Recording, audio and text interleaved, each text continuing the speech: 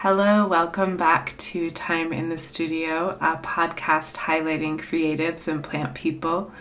And I'm your host, Sarah Marie Miller. It's been quite a while, and I just realized I should do this again. I have time. I lost all my jobs. So I was like, well, might as well do the podcast, call some friends, and give a shout out. So my heart goes out to anyone suffering from this pandemic in emotional or financial, spiritual or physical ways.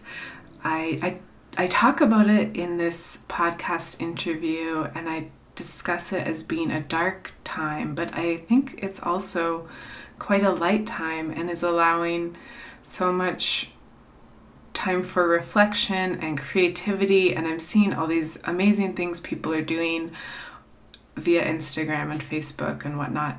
And so, that's such a duality. It's not light or dark. It's just, it is. And it's bringing about change, and it's a big change for everyone. My heart goes out to you if you're suffering, but I think there's also really amazing things that this is bringing about. And that brings me to something I've decided to do. I want to start highlighting one listener every episode. So if you would like to be featured on the next episode of Time in the Studio, you can connect with me on Instagram. That's at Time in the Studio Podcast. And that's just spelled like the herb, Time in the Studio. And there's no grammar or underscores or anything. It's just Time in the Studio Podcast. And you can feel free to ask any questions if you want any questions answered, or you can message me if you want to be featured. And the way I'm thinking of doing that is just a little quick blurb and then reposting 3 of your photos from Instagram. So it could be something about your garden, if you're starting to garden this year, or plants, or a creative project that you're doing with kids at home. I know suddenly millions of people are homeschooling their kids suddenly. And so I think if you are finding creative ways to deal with this time, let's highlight that, I also want to talk a little bit about, so in this interview, it's with my friend Stacey Ramsauer. She is a phenomenal human, and we have opinions, and some of them may not be appropriate for you, and some of them may.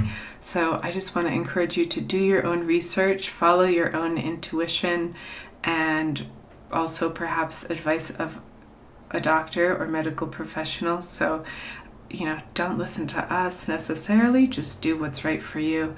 I also want to just give a shout out to all the beautiful pregnant goddesses out there who are giving babies at this time. I just heard that they are now not allowing any doulas into hospital rooms, and they're also in many cases not allowing the partner. And so women are having to give birth with just doctors and nurses present in the room.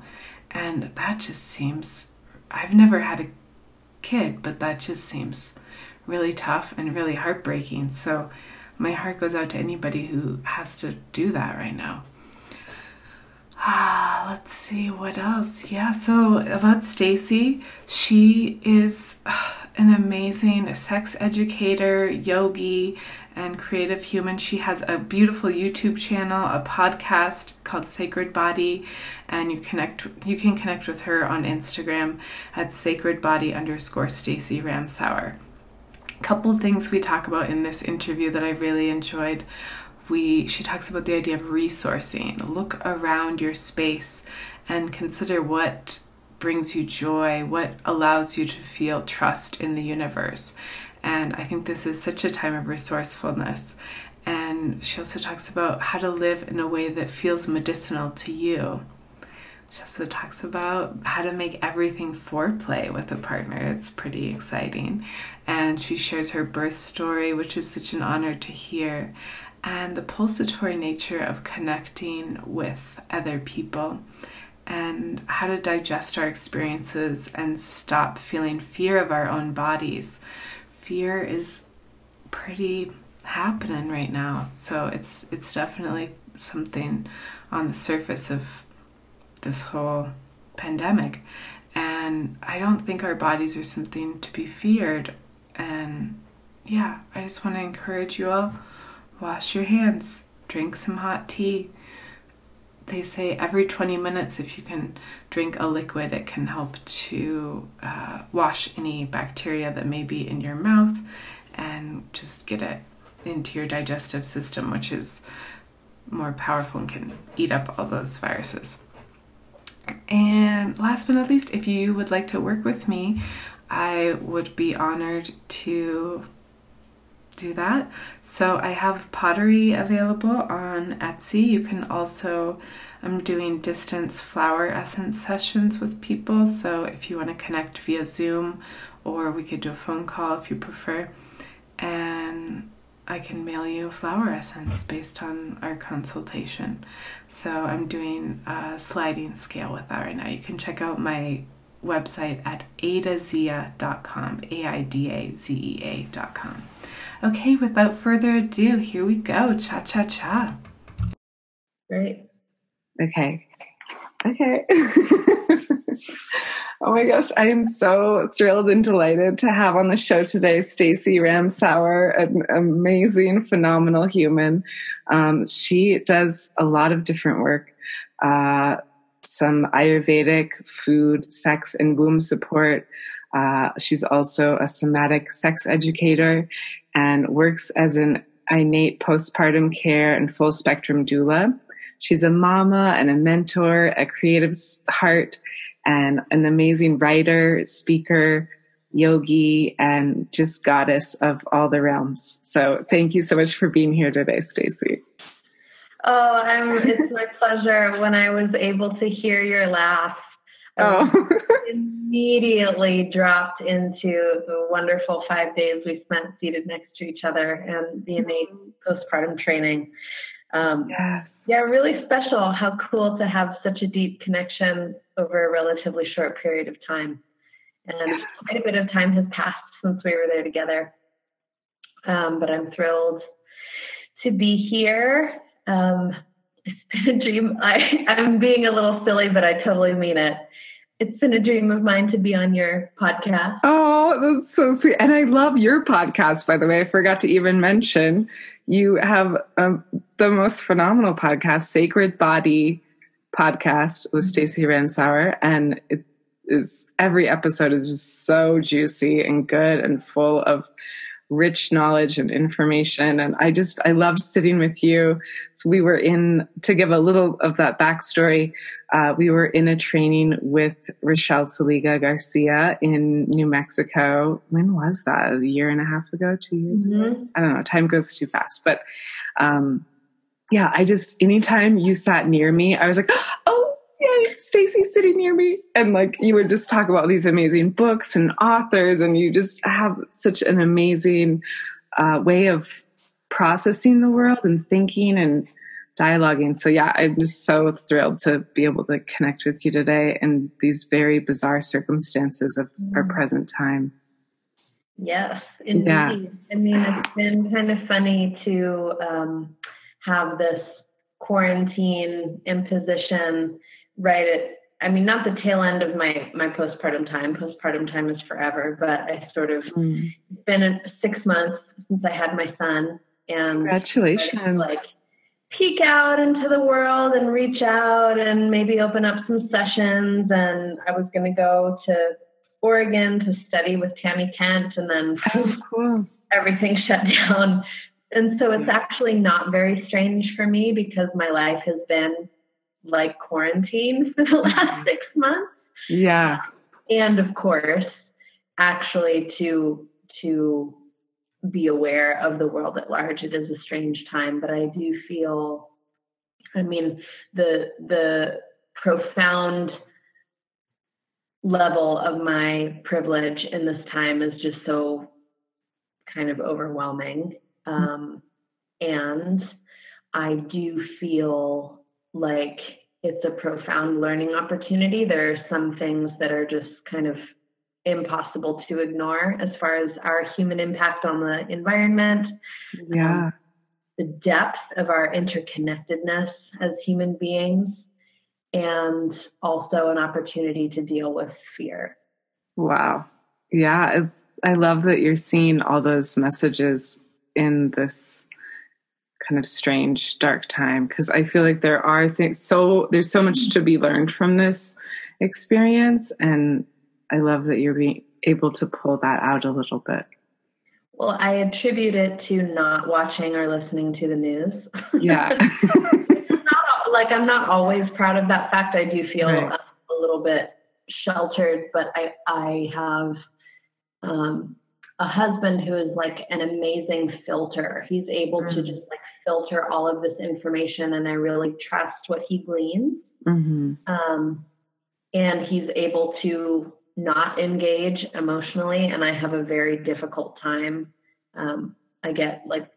I kind of spin out when I take in too much. I'm the same way, actually. Like after Trump was elected, actually, I had to stop watching the news for years. Totally. And I just started watching a little bit, and I'm like stepping back again because I'm like, oh, it affects me too much. I'm too sensitive as well. So I can relate to that. I think it's a healthy, to refer to something that not everybody has context for, but I taught a class on intimacy and staying connected in these overwhelming times. And the human organism is an organism of pulsation.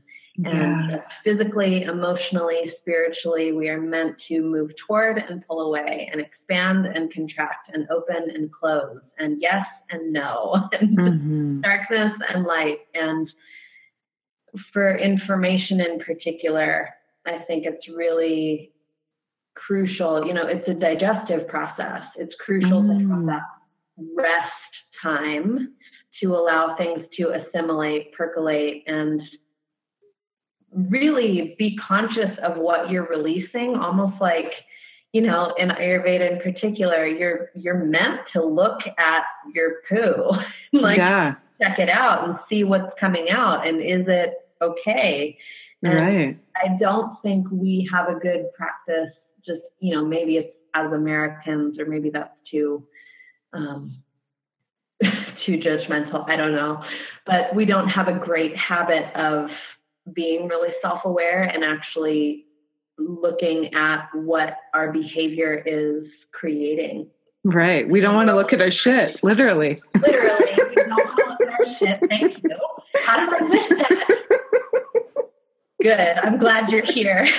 And so it's the same thing with like the information that we're taking in and the effect of being on social media. And I just don't think many of us give ourselves adequate time to like really rest and digest and assess the impact of all that we're taking in on any given day. Agreed. Yeah. It's really, I don't know that we can know our impact. I think we can get a glimpse into it and try to understand it, but there's always unseen things that we can't even comprehend.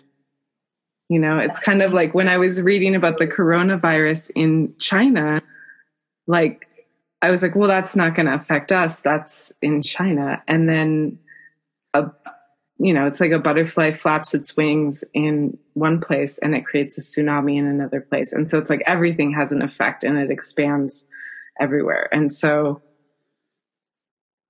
we can never know the full extent of what we're doing, but to try to grasp it and try to understand a little bit, I think it's a good attempt anyway. For sure.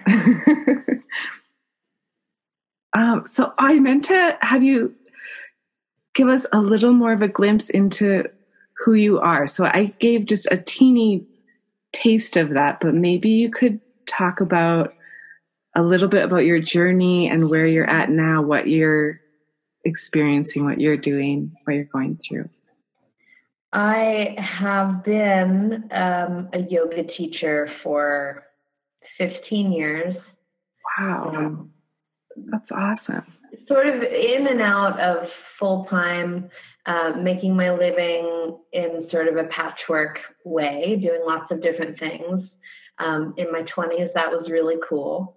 And then it felt less and less cool. I had the opportunity to live in New York for a couple of years and teach and manage one of my favorite studios in all the land called Kula Yoga Project. Oh, that is an amazing studio. I don't know if we talked about New York at all, but I lived there for a couple of years as well. And that was one of my favorite studios. It's wonderful. Yeah. It was definitely a peak moment in my life. Just the feeling of, I was really honored to be a part of that family for a while. And I moved a lot. I mean, that has been part of a huge part of my journey, picking up things from different teachers, and in that shift of environment, different aspects of myself, having the opportunity to express, and then figuring out kind of what I really need to express in order to feel at home in this life, in this world. So a lot of moving around. I've studied yoga and Ayurveda pretty much simultaneously, but delved much deeper into the yoga part of it because I was actively teaching that. Mm-hmm. So the depth of study into Ayurveda started maybe 5 or 6 years ago, alongside diving into Vedic astrology, which cool. But my friend and teacher, an amazing astrology teacher, Dharma coach, her name is Sarah Marie Miller. Oh, that's right. You did tell me that. That's so And she lives in Colorado. And it's so strange, but wonderful. I bring that up because studying Ayurveda and Vedic astrology, there's for me, it was a profound teaching about our origins, the reason why we incarnate, why our soul chooses a body. And this teaching really activated curiosity in me about my biological parents. I was adopted at birth. Mm-hmm. And had known this, as much as like a really small child can know it, but my parents always communicated that fact to me and were like very present for me figuring out what that means, and do I want to know about it, and do I want to look into my biological parents. And I really didn't. I think on some level, I had a sense of the emotional impact that it would have. Mm. And so I never pursued any of it until my early 30s. Oh, wow. That's wonderful that they were supportive, though, at least. Very, very, very. And continue to be as I've, things are shifting. So I did make contact with my birth mother, but so that was sort of sparked by my study of Vedic astrology and Ayurveda, and this teaching that we are, and this is not unique to these traditions, but we are a composite of the lineages that made us, mm-hmm. our mother and our father. But this unique way of framing it, our work in this lifetime, what we are going to have to work against within ourselves, and the material that we have to work with, 25% of that belongs to us as individuals. 25% of that is the mother. 25% of that is the father. And I sort of conceive of it as like their undigested shit. Yeah. Whoa. And then 25% of the karma that we carry in this lifetime comes from gestation, our time in the womb. And that just, every time I think of it, when I speak it out loud, my guts just tumble over themselves. Yeah. I had always had a fascination with birth, but obviously that sparked it. And then it just got me thinking, about the things that I did know about my birth mother. I'm like, what is it to gestate in a body that knows it's not going to keep you or hold you? Right. My tendency to move a lot, change jobs a lot, had a very disordered relationship to consistency and food and self-care and my body. Wow. And so these pieces of my work came together through my own experience and intuition about how this all works. And I just had to do a doula training. Oh, I just had to do an Ayurvedic lifestyle training. I had to go deeper into sexuality and somatics, and it has come together, I think, in a fairly straightforward way, but it has certainly not, it's been like jumping from one lily pad to another. Yeah. I'm doing a lot of deep healing work myself in the process, right? Like I've done the trainings, including the innate postpartum care training as a way to offer something in the world, but really I did them for myself. I studied birth and how to be a doula and went to births as a doula. Some part of it was for myself, like to repair something and to hold space for women and families. There's so much that depends on the mystery, controllables. Yeah. And there is also a level of just awareness that we can bring to these magnificent rites of passage. And I do think that what I'm doing in the world now, which really centers on sexual and reproductive health and women's emotional health, so that includes relationship, right? Being in the world from our sexuality and our embodiment in a way that is medicinal for us. And again, I love that. Of Ayurveda and Vedic astrology, when we are living in a way that is medicinal to us at the deepest level, it is medicinal for our ancestors. Yes. Those deep, deep channels. Absolutely true. Wow. That is so beautiful. And it pulls me back to this line that I saw on your website about why we're here on this planet. And if it's about healing, and probably it is, I can't remember the exact line, but I feel like we are on this planet to heal, and to heal. When you talk about that, it's like we're healing our parents' stuff. We're healing our own stuff. We're healing our grandparents. We're healing just generations and generations of unprocessed grief and our own our own stuff that comes up as we're in the womb. Like that gives me chills too, just thinking of like what our mothers experienced while they were in relationship with other people during their pregnancy, what they went through, and how that, like that's 25% of what we're processing. It's insane, right? It makes a lot of sense. And it makes a lot of sense. It just makes me want to like bow down at the feet of like every pregnant woman ever and just be like, I hope you're being adored, because you should be. Well, yes, 100%. And I also find it, there is a very real fact that so many of us women, of a certain age who've grown up with a certain amount of freedom don't know how to receive that adoration, don't know how to sit down and let someone rub our feet, don't know how to say, and we don't have to jump to it right now, but in, my personal trajectory to becoming a mother, I knew that I had to set some real parameters and expectations very, very clearly, very, very early on. Let's go there.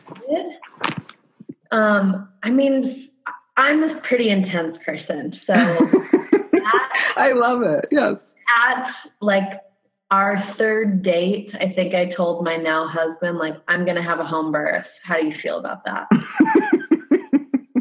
Like, I'm having my baby at home, and that's that. So what do you need to know in order to get on board with this? And he and I went through a miscarriage together. And I'm so sorry. That was obviously earth-shattering. That is actually what led me to study with Rochelle. So in its way, a deep gift, because I also am sure that the son that I hold in my arms today is the same baby. Yeah. And to go through that experience was really powerful. But it sort of kicked off this process for me of learning about how to channel my life force, because I was so grief-stricken. And it was like months after Hurricane Harvey hit Houston, and I lost everything. Oh no! Oh my gosh! Like knocked down again in an even deeper way. And thank God I had tools, but it was this opportunity. Like, okay, I don't have life force energy for this, and this that I'm quote unquote committed to. That has to go. What do I actually want to do? What do I want to be doing in the world? I started my somatic sex educator training. I did a year-long Ayurveda training. I did postpartum care training. I did one birth. Wow. And when I found out I was pregnant the second time, we had already been talking about, like we would like to move somewhere with more access to nature. Maybe we'll go to Colorado. California. And then I found out I was pregnant, and I was like, no, I have to go home. I have to go to Tucson. I never thought I'd move home ever in a million years. But I needed my family. That was a huge ask of my husband. Moved to the desert. He's from Pittsburgh.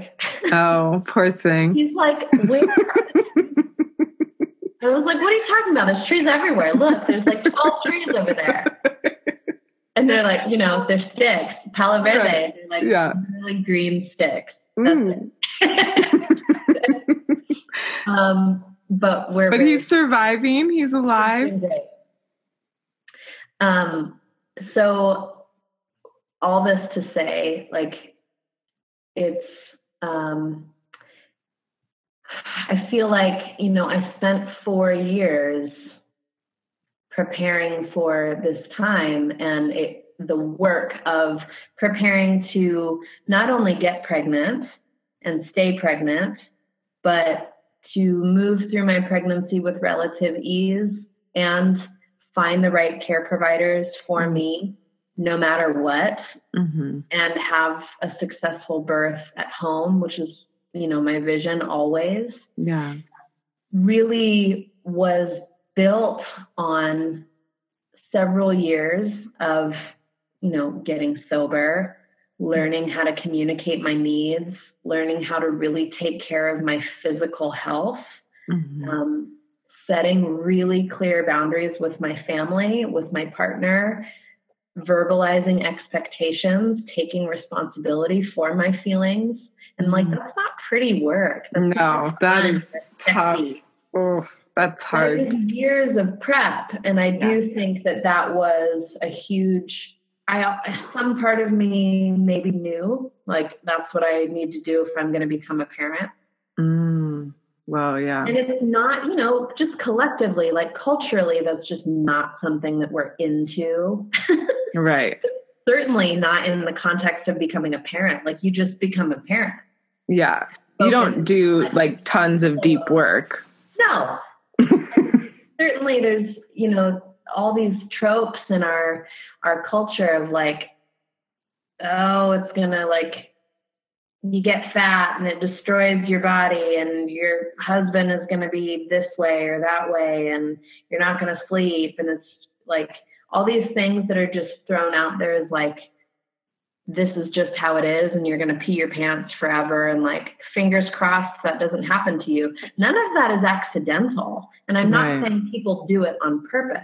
I am saying there are clear markers along the way and afterwards that contribute to those, you know, supposed dysfunctions. They're rooted much deeper in our subtle anatomy than it's not just a physical thing. In other words. Yeah. I want to get into that a little. Yeah. I mean, in the structure of our female body, you know, it's different. Our genital anatomy is different. If you have internal genitals, that's a different way of experiencing touch, whether it's yourself or a partner. It's, you know, our medical care is different. Like there's so much secrecy and avoidance, particularly around internal female genitalia. Yeah. With that sort of withdrawal, or, you know, just hearing the words like secrecy, shame, avoidance, it's like high and tight energetically. And when it comes time to birth a child, that's exactly the opposite of what must happen. And if the high and tight experience of your own body, particularly your genitals, is chronic, comes back to that pulsatory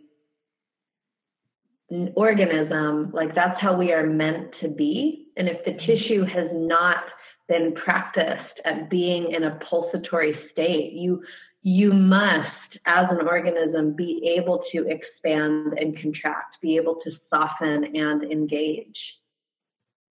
If you have no relationship to that within yourself, and especially your pelvic tissue, birth and postpartum will be that much harder. And so the root of our life force energy, in the sense that, you know, this is where we all came from. And it's a very specific thing to gestate a child.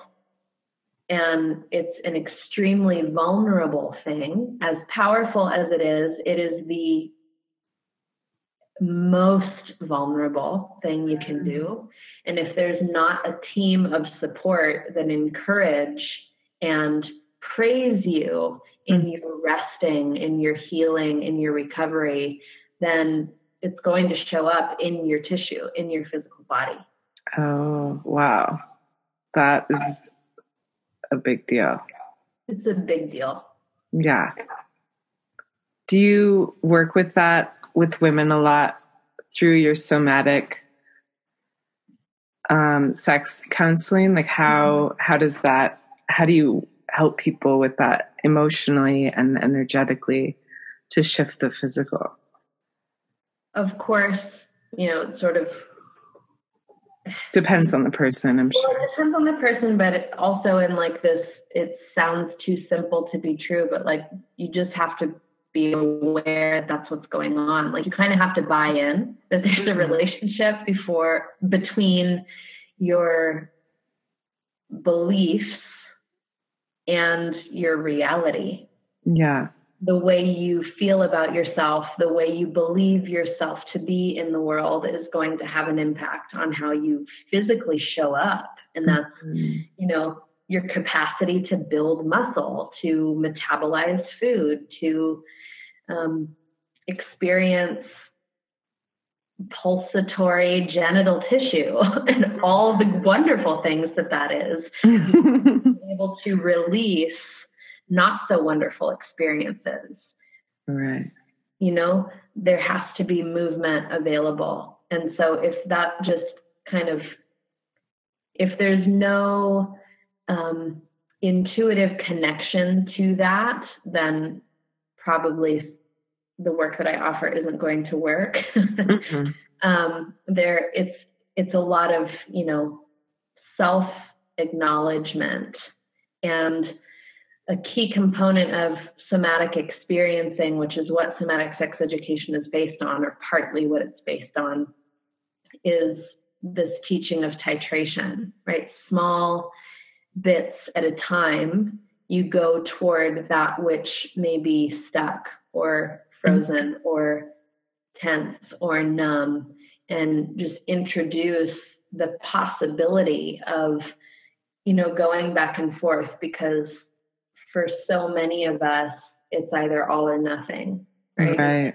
You can't go there. It's too much. Well, you don't have to go all the way there. Mm-hmm. And, perhaps more importantly than the principle of titration is resourcing. Like, what do you have in your immediate space, if not in your physical body, that imparts a sense of safety and trustworthiness and even joy? So that you have something to go back to when you reach that point of like, okay, I've had enough. Mm-hmm. Wow, that's incredible. How did you find this work? How did you study and get into that? I feel like that's such deep and intense work that I don't know of anyone else who's doing that right now. They're all in California or Canada. Okay. Basically, I learned years ago about a modality called sexological bodywork from a woman named Ellen Heed. And I just thought that was like the coolest thing ever. I didn't know what it was. I was just like, sexological bodywork. I want that. Yeah, sign me up. Please. And then it just sort of, I was living in Texas at the time. There was no one in Texas who practiced. Ellen was in LA. I had moved away from LA. I couldn't afford the training at that time in my life. So I just, always remembered sexological bodywork. And then it was after I became a doula, and the woman who was mentoring me shared a podcast with me, and it was the motherbirth.co podcast, which is lovely. And I just happened to see them post a brand new episode with Kimberly Johnson, and she was talking about birth and sex. And I think there was something in the liner notes about like, we want to be sexual mothers. And I was like, who is this? I have to know everything. Right. Turns out Kimberly is a somatic experiencing practitioner, a rolfer, a sexological body worker. She lived in Brazil. Oh, cool. I lived in Brazil. So I wow. study with her. Mm-hmm. And it turns out her mentor is Ellen Heed. Oh, wow.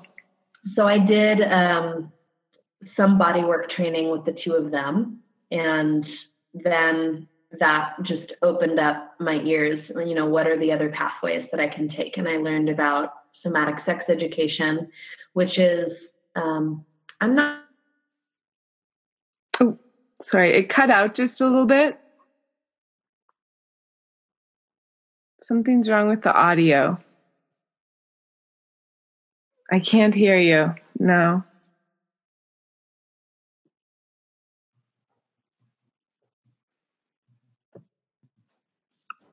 How about now? Oh, yeah, you're back. Okay. Sorry about that. Where did I cut out? You were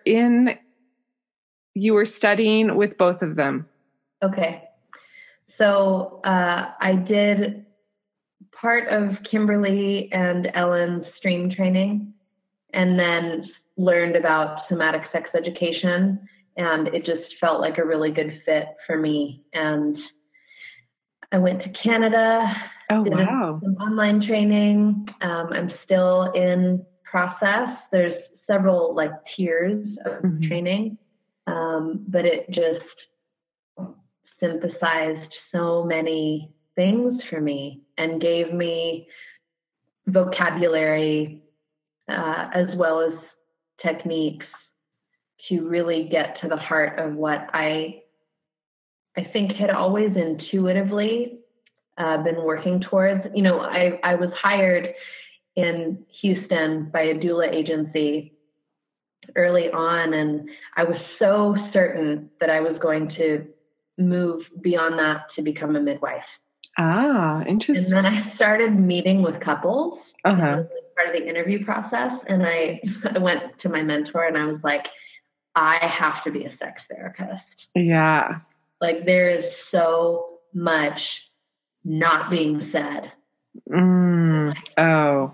This is where I have to do my work. And then things snowballed pretty quickly from there. That's amazing that you could realize that strength about yourself, that you could just like see the dynamic between people and help them to align with each other better. Well, and it's not really, I mean, I would be lying. Let's be clear. I would be lying if I said that there wasn't some amount of judgment in there, but it was more like, I don't care what kind of sex people are having. Right. I just care that there's like clarity and that we're on the same page and both people are getting their needs met. Yeah. That's where I'm coming from. Mm-hmm. And, you know, as happens in any relationship that is long-term, whether it's platonic or romantic, there's just like certain things that we sort of armor ourselves against or get accustomed to or complacent about. And I firmly believe that before you have a baby, that's the time to like bring all the skeletons out of your closet and just like air it all out. Yeah. Because it can radically transform this unbelievable process of partnership and vulnerability. And, you know, it's mutual vulnerability. It's super vulnerable for partners. But to have a stronger and maybe even updated vocabulary with each other about your desire and your pleasure. Like, actually, I like this better. Or actually, it makes me feel so, you know, like I don't know so many people, or we don't typically associate the sex talk as like, you know what makes me feel really safe? Right. Right? Like and we get sort of locked in these rooms about like just the explicit stuff as opposed to the mundane, which really supports. But the mundane is so grounding. It's like, okay, when you feel safe with someone, that's when like things can really just go off the rails in the best way ever. In the best way. I listened to a great interview between Dax Shepard and John Gottman. Oh, it's wonderful. I appreciate that Dax kind of like, he's like 2.5 hours. That's how long the podcast is. Like, okay. It's fascinating. John Gottman is a really famous relationship therapist. And there was a moment they were talking about sex. And what I appreciated being spoken was it's all foreplay. Like all day long, you're creating the space for intimacy and erotic sharing. I love that. It's in everything you do. It's in the way you touch your partner when they hand you your cup of coffee. It's in the way that you say thank you. It's in the way that you ask for things. You're constantly generating erotic energy, or you're not. Right? Like, maybe you're actually shutting it down, getting in your own way. But I just feel like having access to ourselves, you know, as birthing bodies, having access to yourself with like full access to your genitals, frankly, is essential for birth. Yeah. Not just in a technical way, but like sense pleasure and full range of experience, knowing what your limits are. Being able to say that.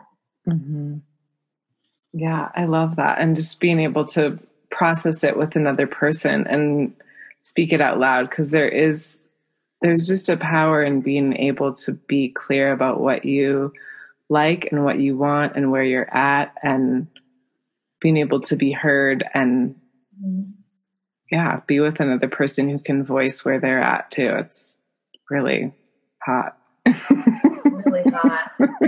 And to be held with adoration and respect when you are you may be experiencing yourself as like completely out of control or untethered or messy or whatever it is.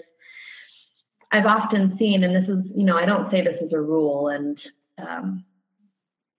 just sharing an instinct about something in the births that I've supported, mm-hmm. It was interesting to me how often like either an intervention was asked for, or maybe progress slowed down or even halted, was often at the moment when like this really, powerful, have it all together woman started like unraveling a little bit. When the mother asked for intervention or when other people? Oh, okay. Interesting. And it's my doula, God bless her. I have 3 actually. Oh, awesome. We'll get good for you. Yes. I remember her saying at one of our meetings before, this was not during birth, but before, she's like, it is a complete shattering to give birth, to have a baby. Wow. And it's, for me, it was, there was something frightening in that word, but also like my whole body understood it. Mm-hmm. That makes so much sense. Mm. Wow.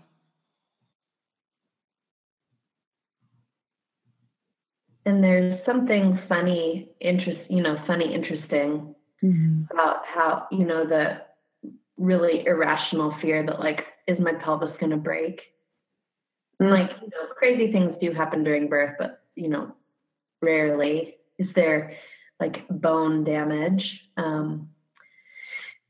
But that maybe like an intuitive understanding that there is a shattering, but like we can't conceive of the level at which that shattering will take place.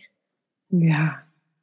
Is that what you experienced in your birth? Did you feel like fear that is what was happening? Oh yeah. I was never excited about being pregnant, and I wasn't excited about being pregnant. Okay.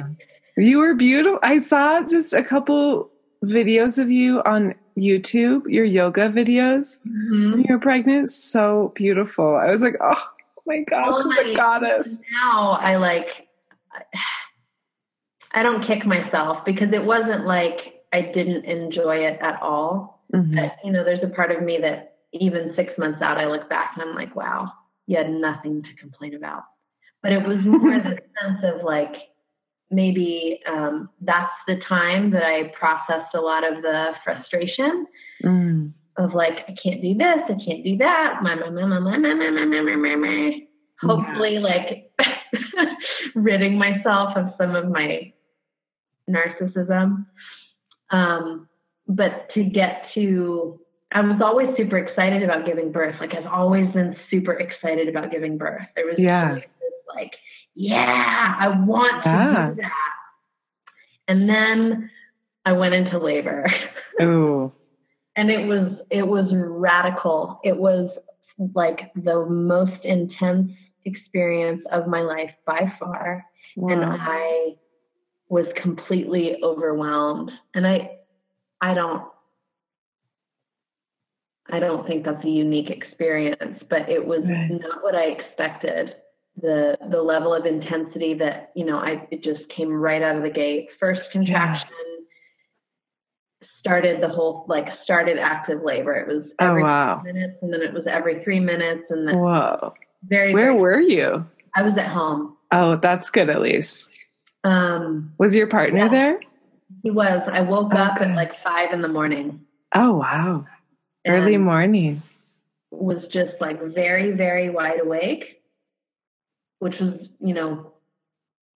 weird. It was like an alarm had gone off and I was just awake and had this like kind of funny feeling, but didn't think I was in labor. I wasn't cramping or anything. And then about an hour later, I was like, I'm going to try to go back to sleep.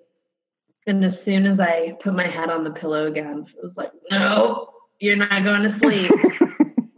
And I went to the bathroom, it just started this like, oh my God, I have to go to the bathroom so bad. And I came out of the bathroom and I woke up my husband and I was like, it's on. Oh, wow. I'm in labor. Yeah. And it was sort of a saga of getting the right care provider. Mm-hmm. I hired a midwife at about 26 weeks mm-hmm. and fired her when I was 39 weeks pregnant. Ooh, why?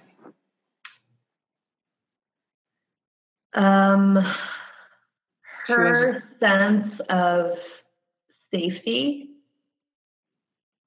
did not line up with mine. What I needed from her, she was not prepared to give. And, mm-hmm.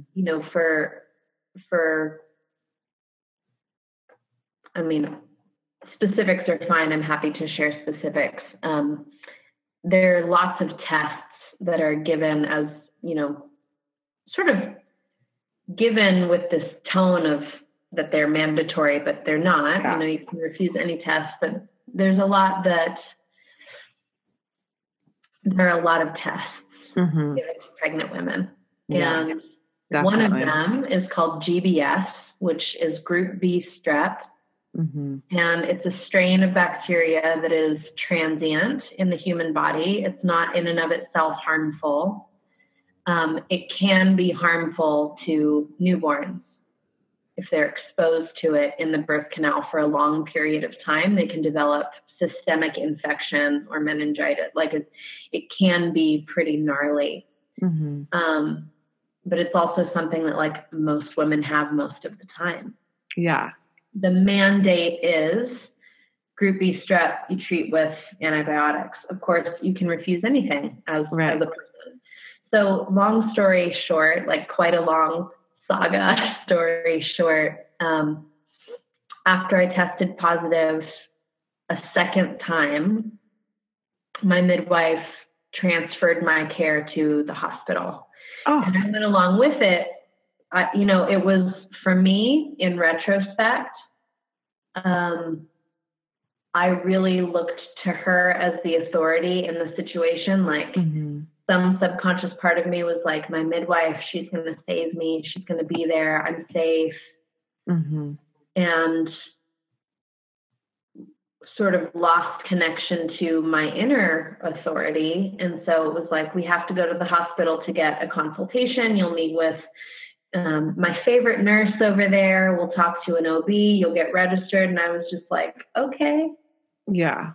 Meanwhile, like crying uncontrollably at home and with my partner. And I have done a lot of educating of my family about birth and sharing information, and they supported my wish to have a home birth. But then with the introduction of this perceived complication, which is so common and not as big a deal as people make it out to be.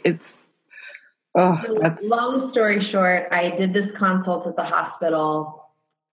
I came home and had a total meltdown. I felt so angry. I was so anxious. Sorry. I knew that I couldn't have my baby in the hospital. Yeah. And one of my doulas, who is also my photographer, was like, do you want to have your baby at the hospital? And I said, no. And she said, you don't have to. You can have your baby at home. And I was like, what do you mean? Sobbing. Yeah. Oh, I get it. She reached out. She lives in Phoenix. I'm in Tucson. They're about 2 hours away. She reached out to a midwife in Phoenix who called me that day. We had a wonderful conversation.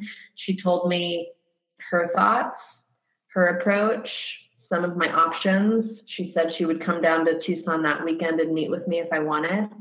And I hired her on the spot. Oh, wonderful. I had an intervention-free birth. That's amazing. For myself, I firmly believe every woman knows how to give birth to her child. Mm-hmm. And there are things that have been studied are completely devoid of the mystery and soul level of birth, which is an essential part of it. I firmly believe there is a time and a place for each of the interventions that exist in the medical world, but they're handed out based on a checklist of things that are most of the time arbitrary. That's also what I believe. I felt the safest at home. I felt the safest without antibiotics. Yes. And my baby was born basically in his amniotic sac. Oh, cool. Which, the risk in the call primarily is exposure, like your waters have been broken for 18 hours or something, then there's a real risk. And I know, many people would have their own opinions about it, but this is my experience. It was incredible. He was totally healthy. And the one odd thing about my birth, I mean, it was 9 hours, which is pretty fast for a first baby. Faster, of course, has occurred. My friend gave birth a couple months later. It was 2 hours. Oh my gosh. I think I was 2 hours or an hour. I was fast too. But fast little so baby. it goes, yeah. I remember, I mean, it was just the most empowering experience of my life. But it was like, time warp. Yeah. 9 hours, like I had no concept of time whatsoever. But then when I was actually pushing my son out, that didn't take very long, but it was like everything slowed down. And I will remember that for the rest of Wow. And to get to be so present, like, wow, it was amazing. And it was so odd. Like, again, you can understand how birth works on an intellectual level, and experiencing it is a whole other thing. Yeah. But it is 100% true. I mean, I struggled through my labor. I struggled. And then when it was time to push him out, I was like so clear and so present and so in my body. And then just like, as soon as I had my son in my arms, elated, totally calm, cool as a cucumber, like, let me get up and make everybody food. Like I couldn't, because I hadn't eaten anything. And I was like, oh, wow. But that was the feeling, like, I got this, it's cool. Everybody can take a load off. And then my placenta wouldn't come out. My placenta really needed a lot of help. I had help from my doula, like she's holding me in this squat position. I took a bunch of tincture.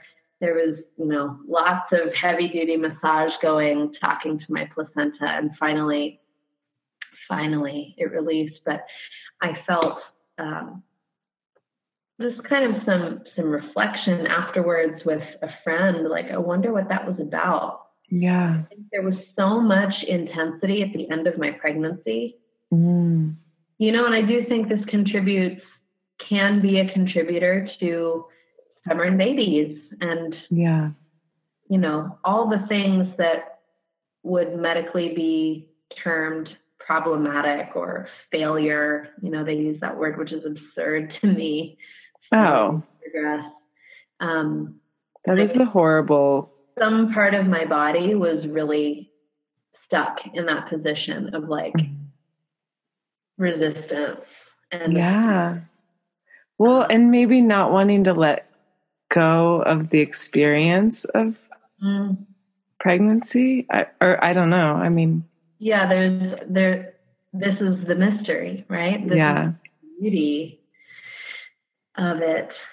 And again, it can be tricky.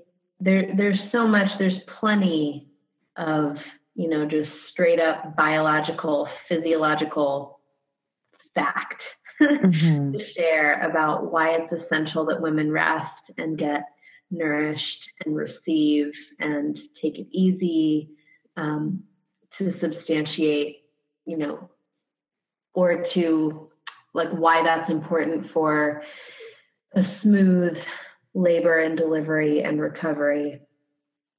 But this other layer of it, you know, the undeniable spiritual aspect of it, I take such comfort in. Yeah. Oh, that's amazing. It sounds like just the most phenomenal experience.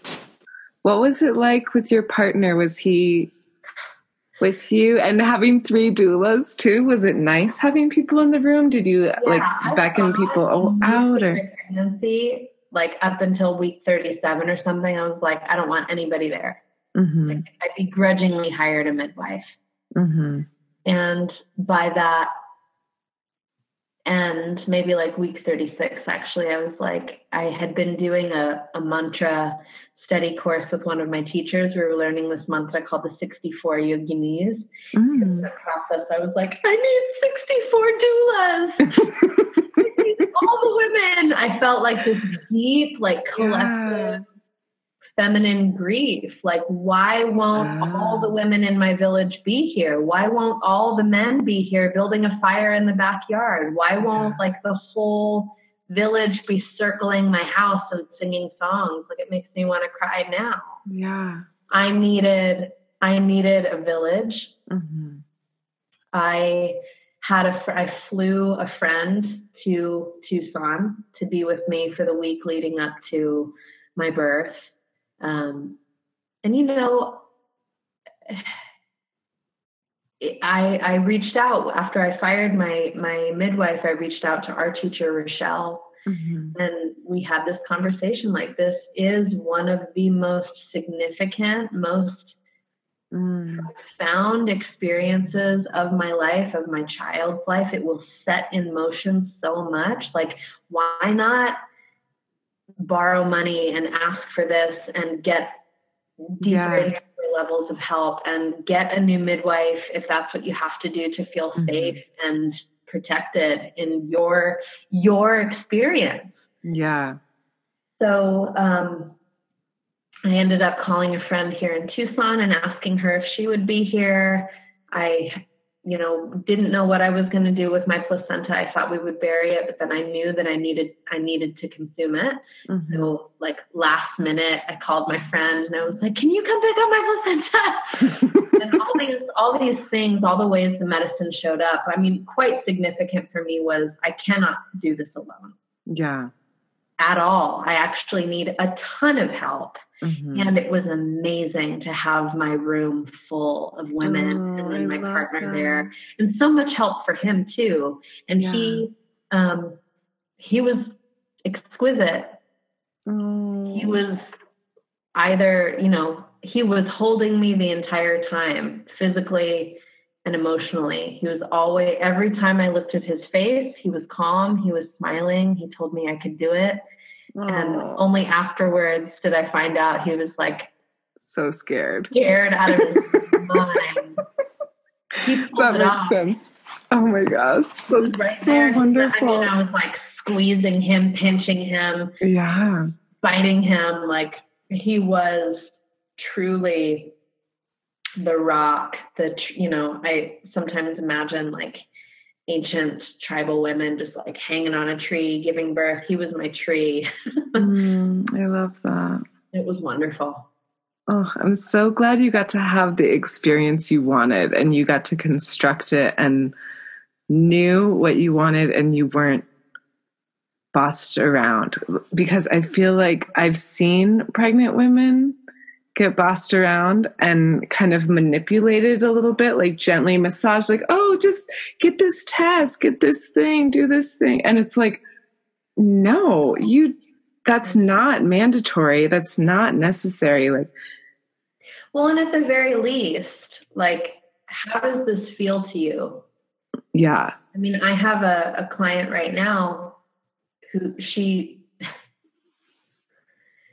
shared with her care provider, I'm declining the gestational diabetes test, and her doctor rolled her eyes at her. Whoa. And my client is a nurse and checks her blood sugar daily. Wow. And there was no question of like, how have you been feeling? Is there anything showing up that you're concerned about? It was just like, what do you know? Like, that's my interpretation. Wow. That when she said, she rolled her eyes at me and kind of scoffed. I was like, what? And then did you get a new doctor? Well, like, that is what makes me go into like Hulk smash rage. Yeah. This, taking on authority over a woman's body. That's not your role. That's not actually what you have been empowered to do. Yeah, it makes me furious. To maybe segue a little early to it, but this thing that you and I chatted a bit about fear of our bodies.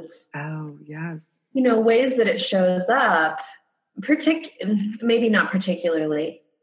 I know that most women I know, our education about our bodies is at best limited, and at worst full of doom and gloom. Yeah. The problem of being female, like the problem of the female body that is messy and smelly and bleeds and this and that, and we're like a hazard area. We're treated like hazmat. And that extends into pregnancy and informs drastically the outcomes in that arena of our life, our lifespan. And, then with postpartum, it's like all of these things culturally over generations just swept under the rug or kept hidden, silent, shameful, secret, when most of it shouldn't be an issue at all. It's the secrecy and it's the avoidance and it's the dismissal that is creating the problems that we now, even in the medical world, kind of take for granted as just like, well, that's just part of it. It's just part of having your problematic female body. Yeah, it makes. I'm like, I'm quite certain. I love having the body that I have. I think it's magnificent. Too. And I don't know. That's my mission in this life. Yes. Oh, I love that. Because it is so fun to have a body and to be a woman and to experience the things that we experience. And it's so absurd to me to, be treated as, I don't know, something that's a problem. Some of the best writing I've ever read about it, for my Ani DeFranco fans out there. Oh, yeah. Her memoir. I never. But her memoir, there are two big chunks of that book where she writes about female and menstruation and abortion, and it's like some of the best shit I've ever read. I believe it. Okay, I will definitely check that out. Yeah. I was thinking on your website, which is so gorgeous, by the way, I was like, I want Stacey to have like a recommended reading list, because I feel like you just, your podcast, like you're always mentioning authors and books and things that just sound so good. I'm like, oh my gosh, yes, I want like a list. I'll create that for you. I've got just piles and piles of books all over me. It's one of my greatest pleasures. Yeah. Same here. What are you reading right now? Anything top of mind for you? I just finished a beautiful novel called A Place for Us. Ooh. The author's name is Fatima Mirzi, I believe. I know Fatima is her first name. It's her first novel, which is insane to me. It's so, so beautiful. I just finished before that Ani DeFranco's memoir. I am also reading The Water Dancer by Ta-Nehisi Coates, which is another novel. I'm always dipping into some of my favorite books for the work that I do. This one is called The Human Ground. Ooh. It's called The Human Ground, Sexuality, Self, and Survival. Oh my gosh. It's beautiful. And then Yes. another favorite is Sacred Pleasure by Riane Eisler. It's dense. She's got like 5 degrees. She's a historian. She's got a law degree. She's a linguist. She's phenomenal. Oh, sounds incredible. And this book is an extension of sorts of her first book called The Chalice and the Blade, which was the shift in civilization from goddess worshiping cultures to what she refers to as dominance culture. Mm-hmm. And Sacred Pleasure is about how dominance culture systematically eradicated pleasure from part of what's important about living, and as a consequence of that, the female body, degradation of the female body. Yeah, which is basically all about fear. I mean, I feel like that has come about by instilling fear about the body. Right. And, in this crazy time of the world we're living in, it's amazing to me how, humans are demonstrating their complete misunderstanding of the body that they have, how it actually functions. And I'm not saying we can all be running in the streets and frolicking, kissing each other, but I am saying there's this unbelievable, overwhelming fear that to me really comes from the fact that we don't really tend to our bodies very well generally, and don't have a strong sense of whether or not we are well to begin with, and don't have a lot of confidence in our innate ability to overcome things. Yeah. And also this tremendous fear of death, crippling fear of death. Yeah, that is a huge part of it. I see also, I don't know, I keep thinking of just people's ungroundedness. There's this fear that's coming up, and I just sense everyone's root chakra just kind of freaking out. There's a fear of survival. Everyone's hoarding toilet paper, ice cream. I'm oh my gosh, just calm down, people. Well, so Kimberly Johnson, who I mentioned earlier, and Rochelle talks about this too in her training about the social nervous system. Our first measure of safety is actually socially. We look to our parents' faces, and as infants, that's our measure of safety, right? So that's how we're oriented, to look around us. Am I safe? And when there's this collective kind of panic, exactly what you said, there's obvious ungroundedness that runs rampant, and it is always important, but especially now, for us to draw in to ourselves. I mean, this distancing is kind of a blessing because it's, what I taught that class for yesterday. Yes, which was so beautiful. Do you know how to reground when you find yourself ungrounded, so that you can walk into a space or be in your space with your family, a well-regulated person who helps to regulate the nervous systems around you? And it's not about putting on a brave face. It's quite the opposite of that. To be able to sit with your child or your partner and say, I'm scared. There's this feeling of unsteadiness, and my guts are tingly, and I feel hot in my face, and it would be so nice to be held right now, or I think I'm going to go for a walk. I mean, that is so stabilizing. Yeah. And just the person saying, everything's fine, we're going to be fine. And yeah, there's something so amazing about just hearing the truth. I've been babysitting.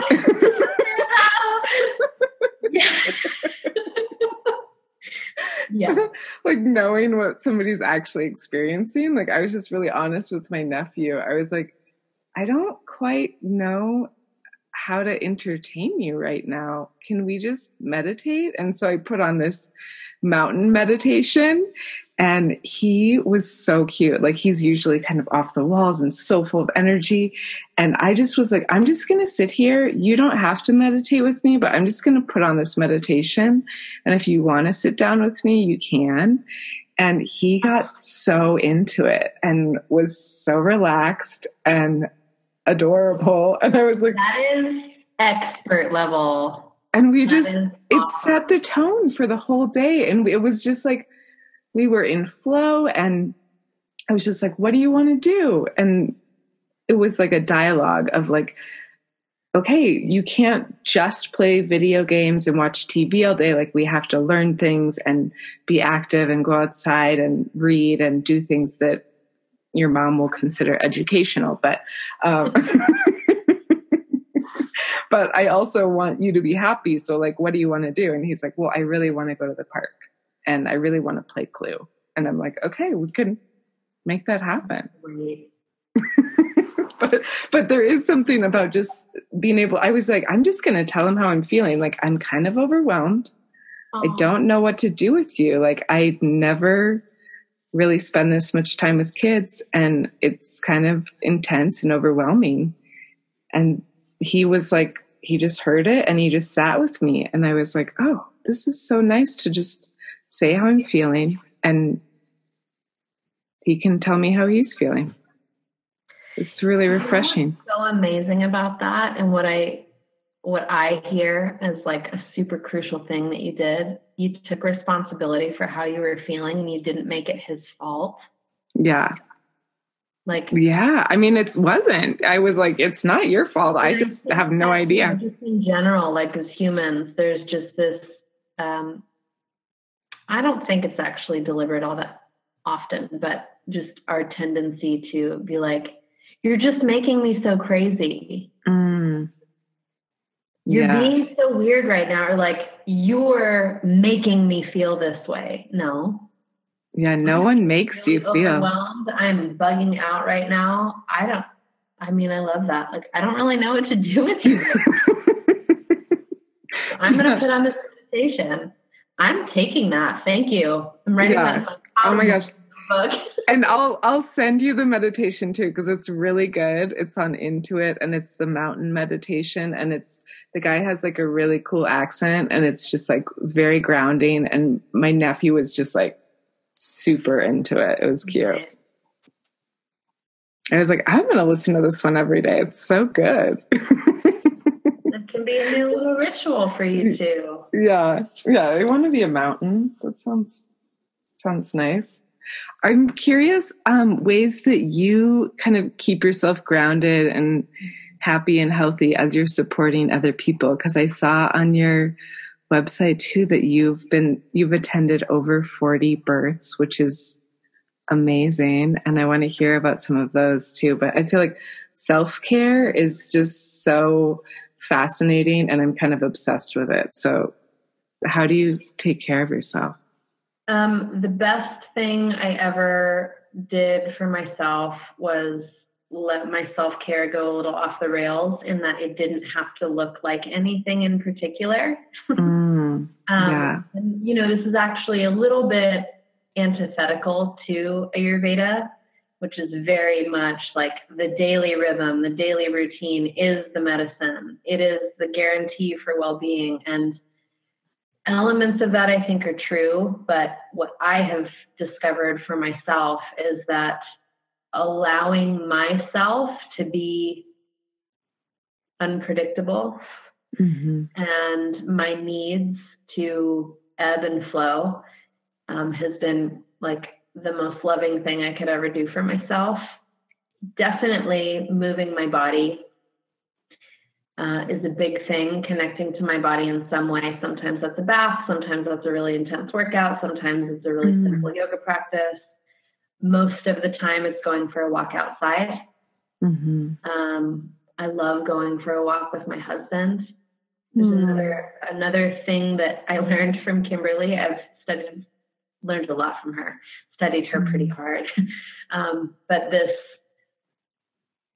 approach to having difficult conversations and staying regulated and staying in our own experience can be really helpful to like go for a walk or talk in the car when you're not looking right at each other. Oh, yeah. So I can feel his support, but I don't, there's no room for me to interpret being judged or anything like that, which is, never happening, but it's just my experience sometimes. Right. I feel vulnerable.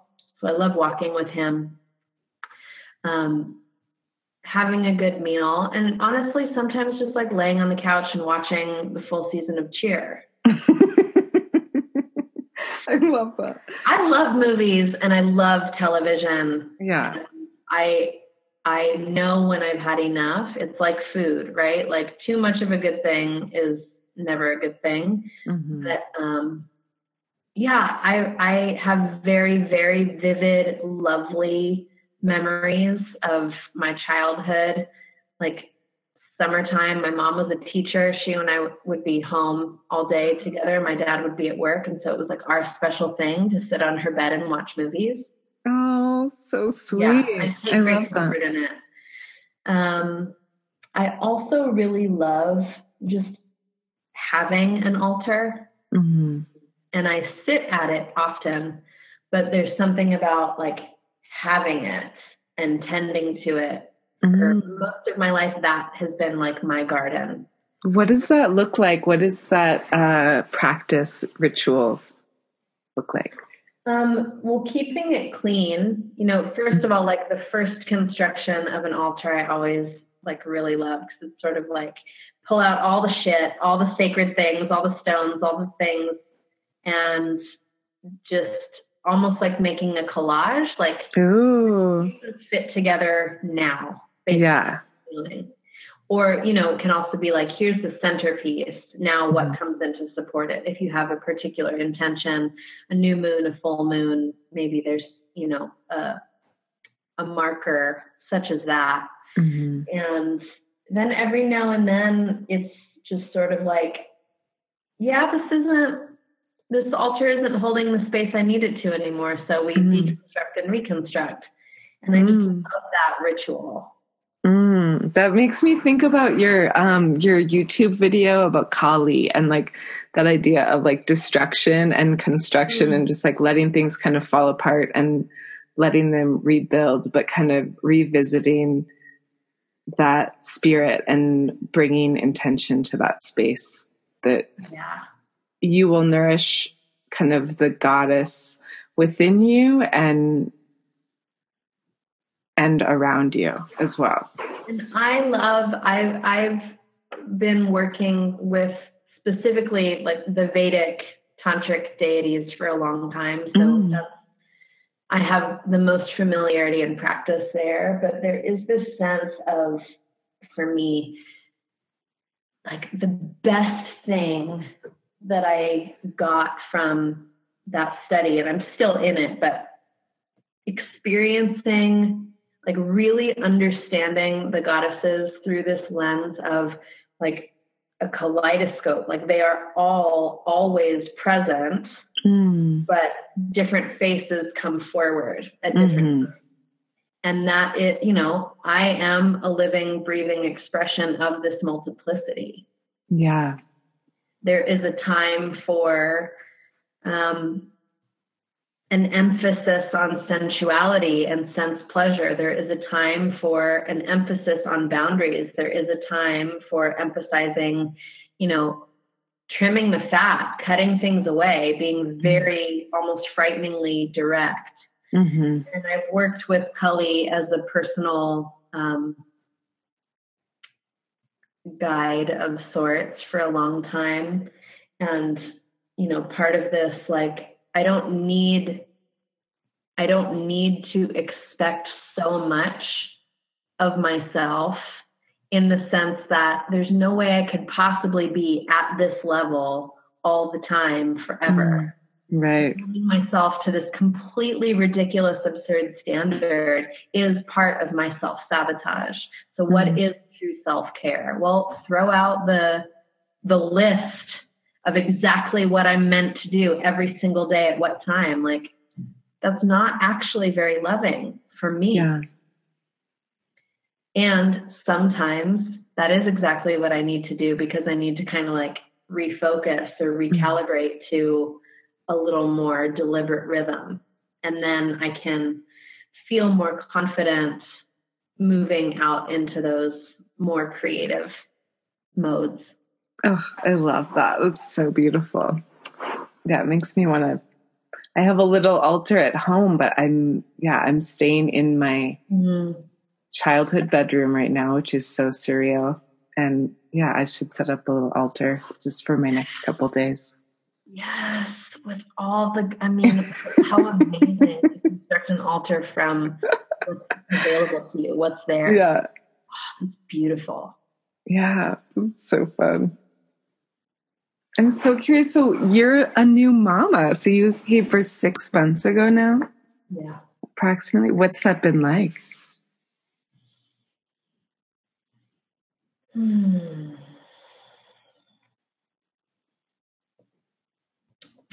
Pulsatory. Mm-hmm. Yeah.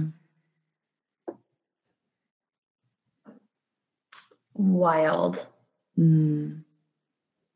Completely wild. That's the best word for it.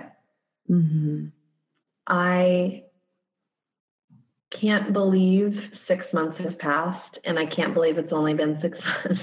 Yeah.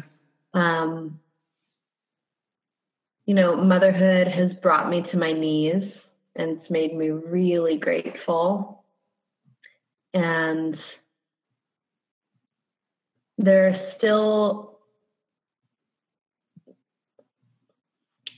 still moments when I find myself distracted by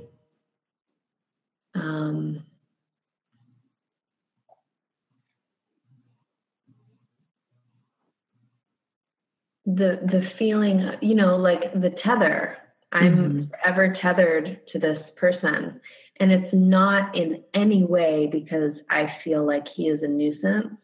It's more like, can I meet this need?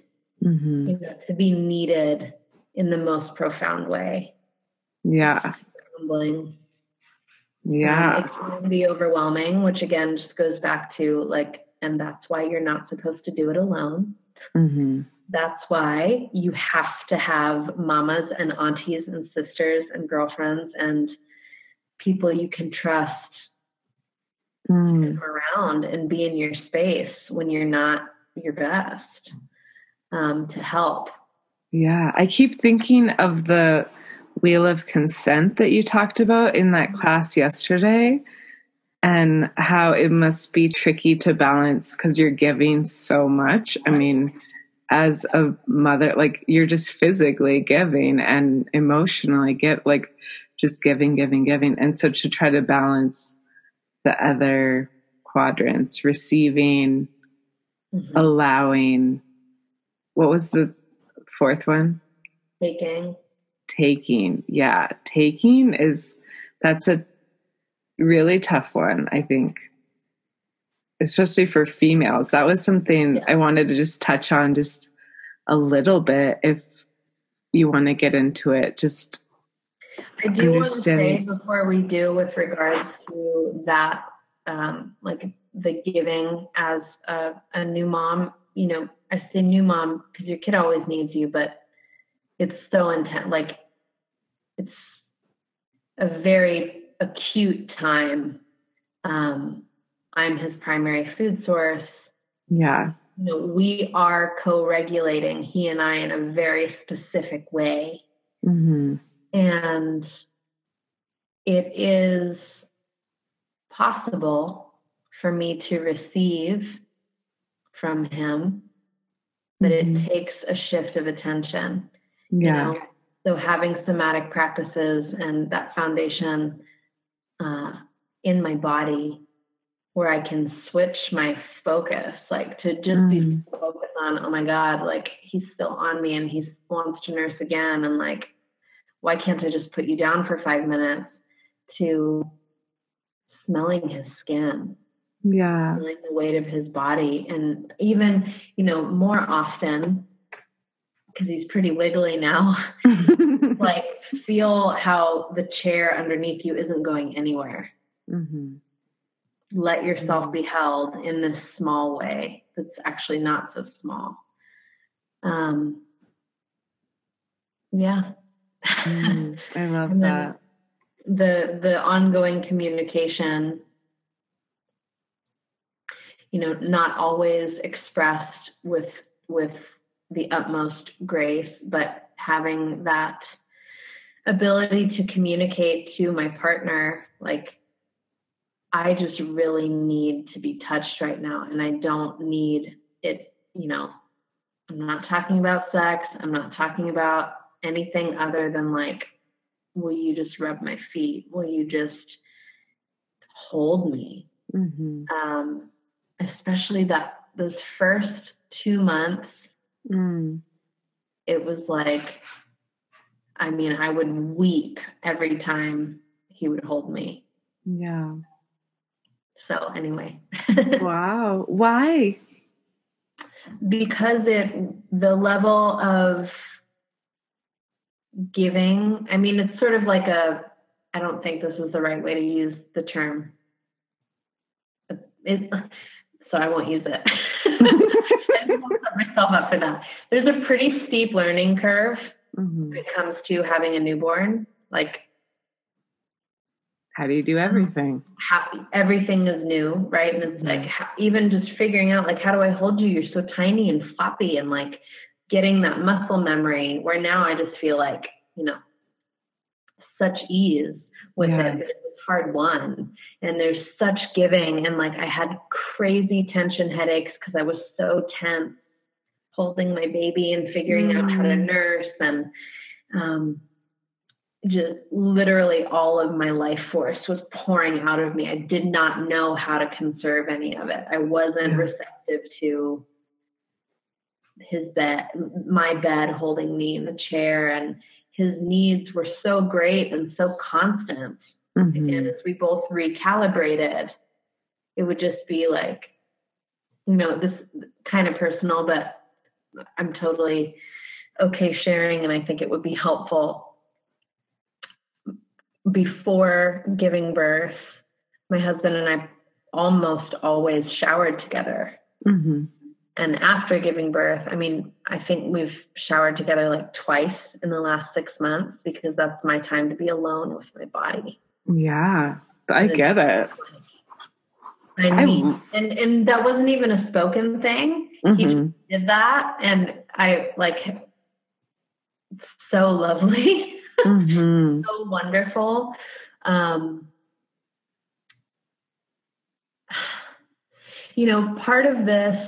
Part of what I believe is the way that we relate to our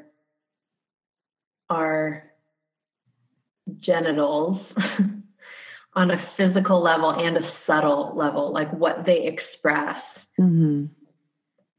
Of course, there's a reproductive component, but there's also like the only points on the human body that are explicitly for pleasure. So if we don't have an ongoing dialogue with our genitals, if we don't have a relationship that we are at least cultivating, it is damn near impossible to accurately express what we want. Communicate that. And it's a tissue structure, physical reality, right? The correlation between vocal tissue, vaginal tissue. Oh, I love that article on your blog, by the way. I was like, that's so good. The structures of our jaw, our skull, our pelvis.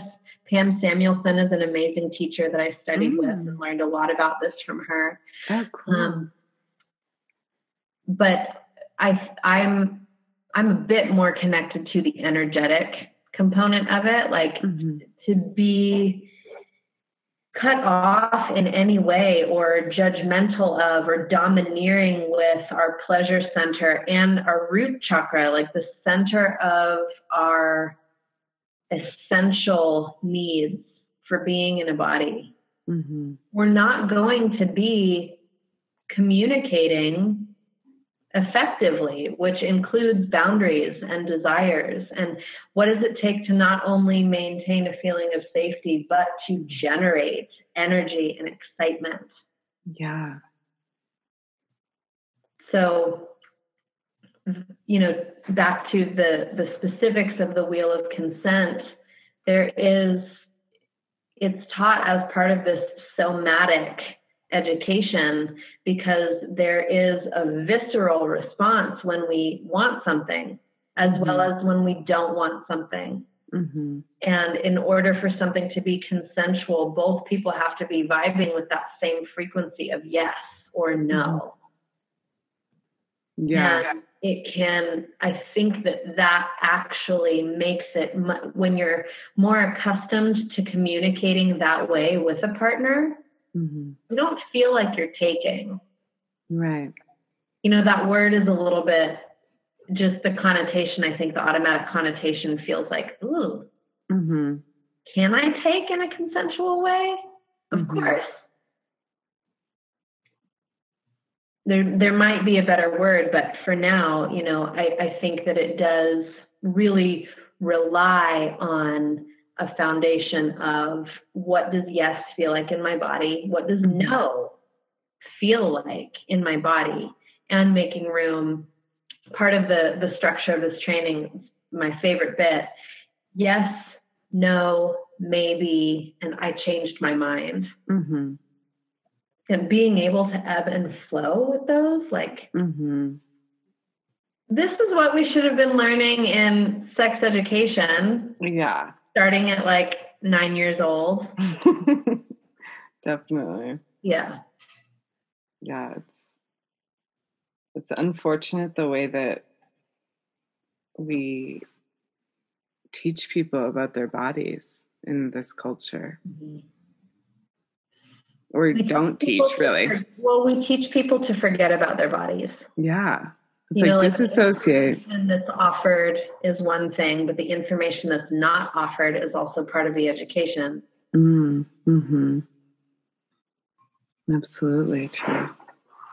Amazing. Okay, well, oh my gosh, I love hearing all of your stories and all of your wisdom, and I also want to honor your time. So I want to check in and see, are there last things coming to the surface that you want to be sure to talk about? Is there, I feel like there's still so much more to be said, but I also don't want to keep you up really late when you have a baby newborn.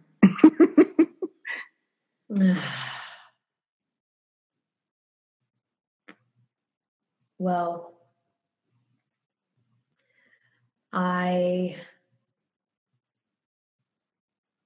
let's see.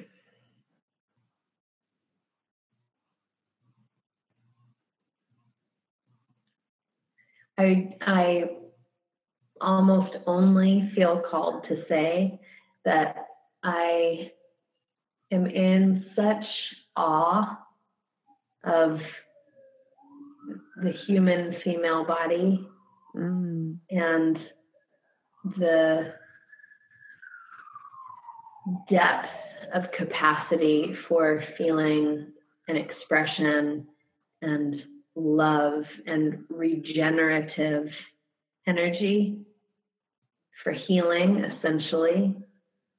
And whoever is listening, to everyone who is listening, I just would love to connect collectively, like resting hands on the body that you have and offering a prayer of thanks and reverence.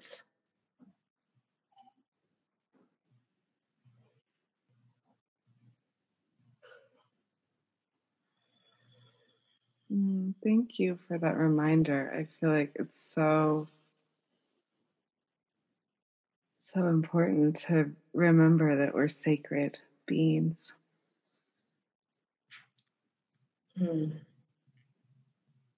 Every part of you that is here on purpose.